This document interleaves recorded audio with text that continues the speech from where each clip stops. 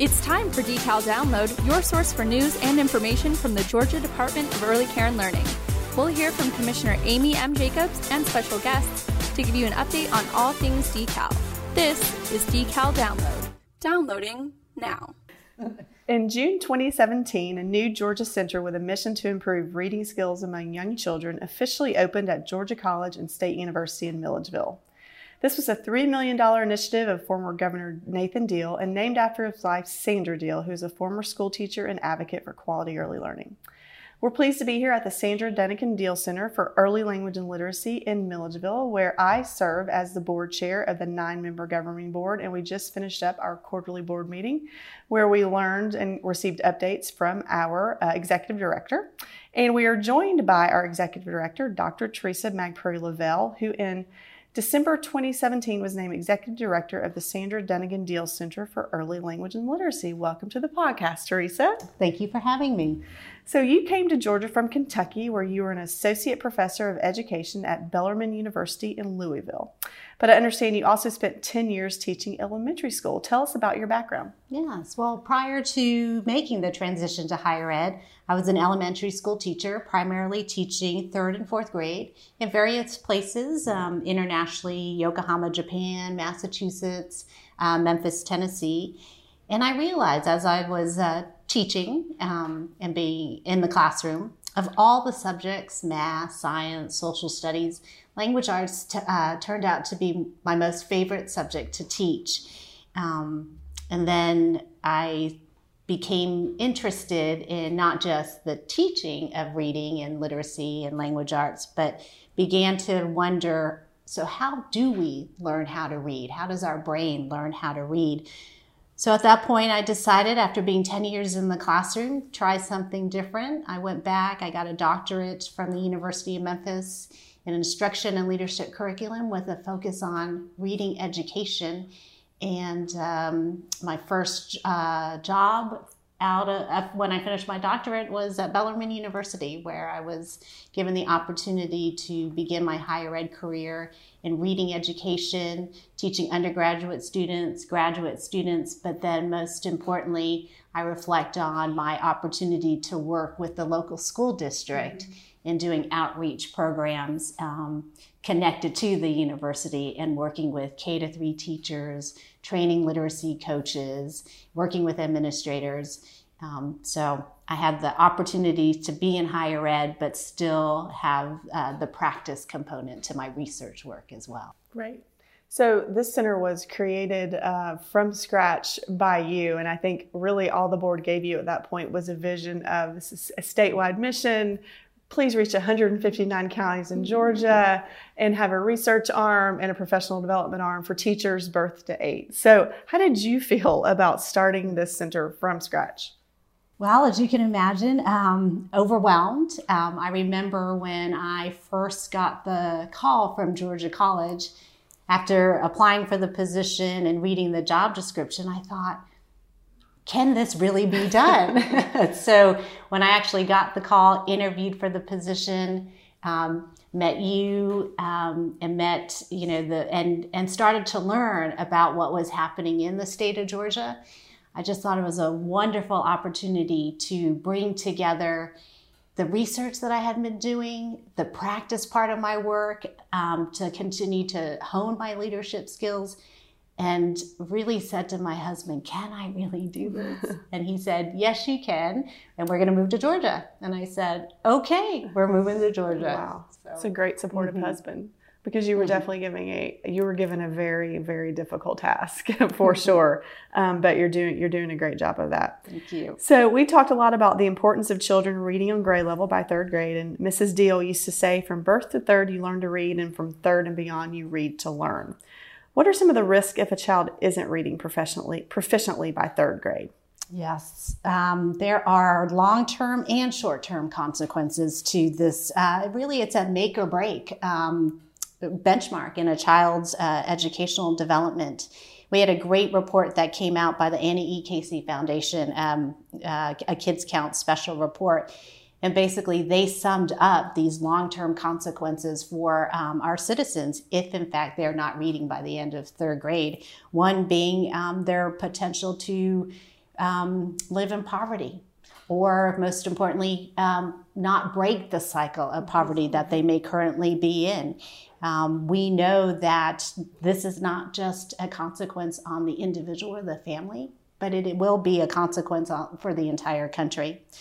The long-term consequences being, impact on one's individual earning potential, global competitiveness, and general productivity. We know that a child who is not reading by third grade is four times more likely to drop out of high school.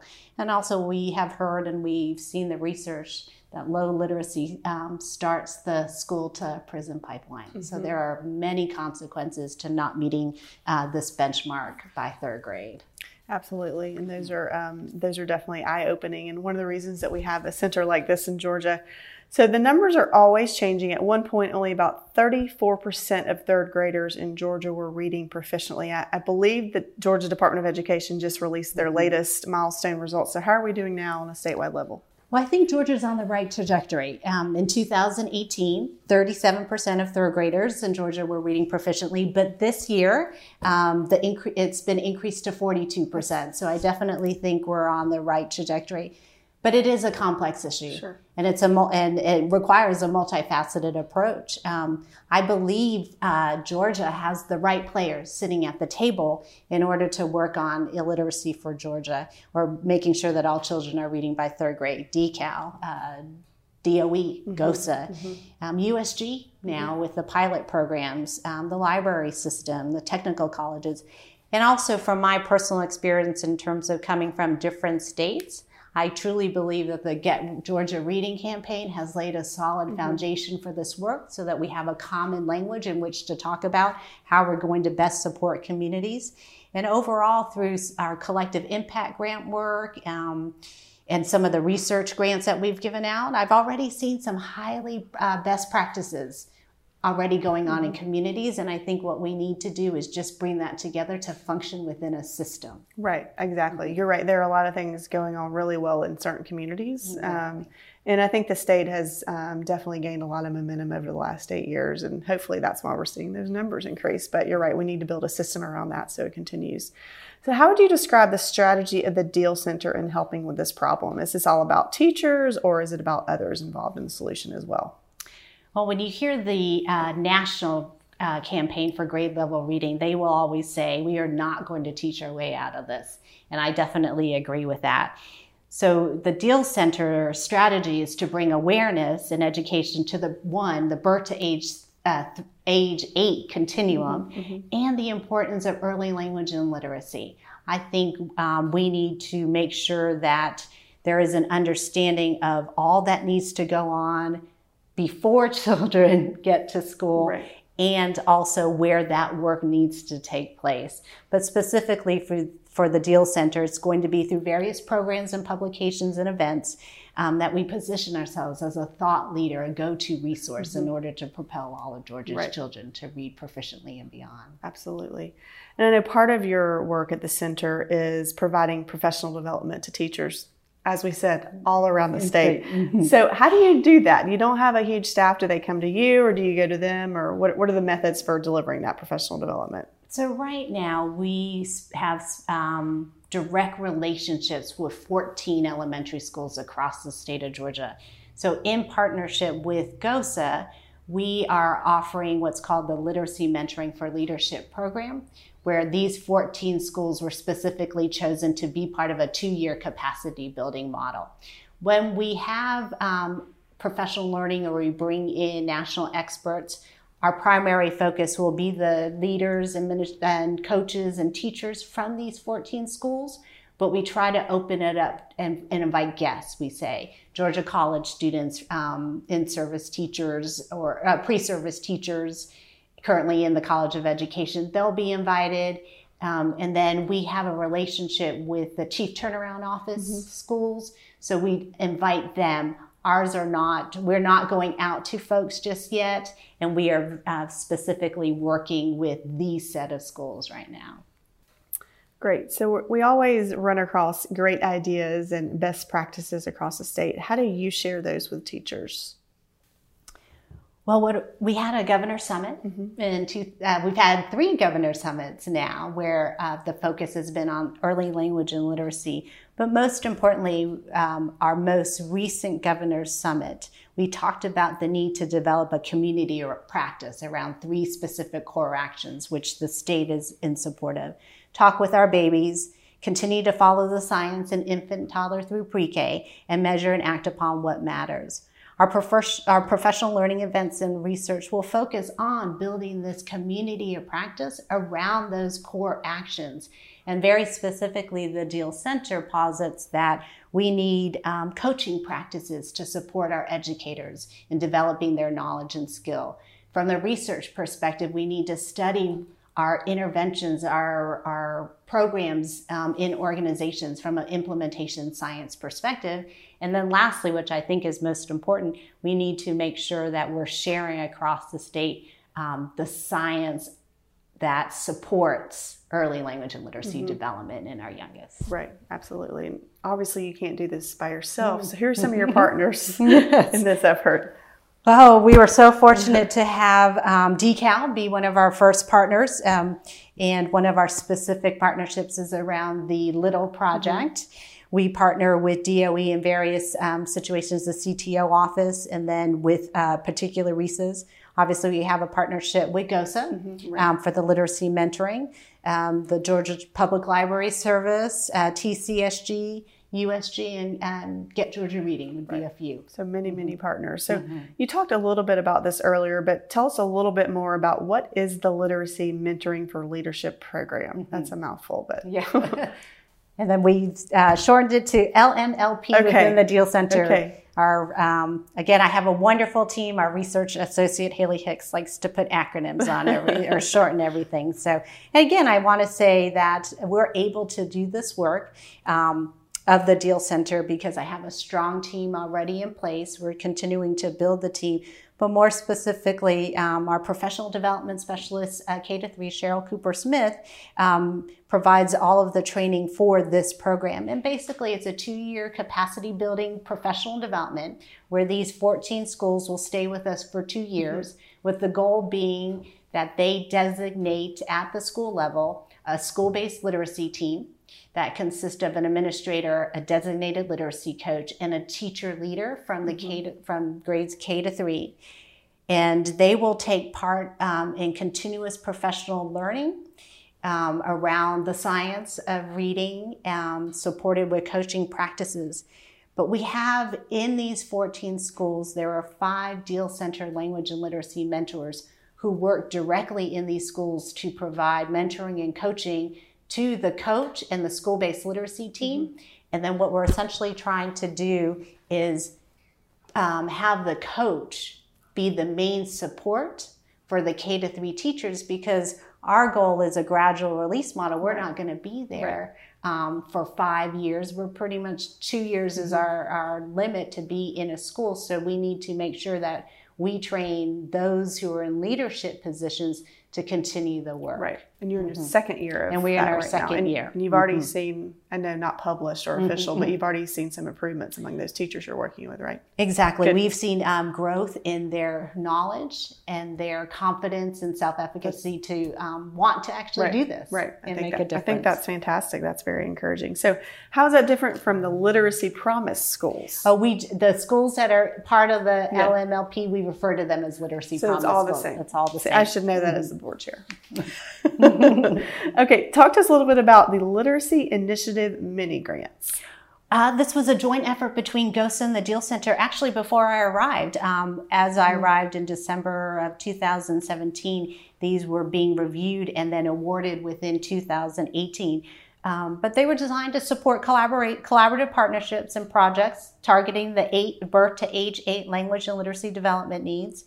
And these partnerships included child care centers, public and private pre-Ks, primary grades of elementary schools, local service agencies, and local nonprofits. The grants were ranged from about $5,000 to $20,000 to support innovative projects to develop or strengthen community initiatives that were targeted around the 4 pillars of the Get Georgia Reading campaign.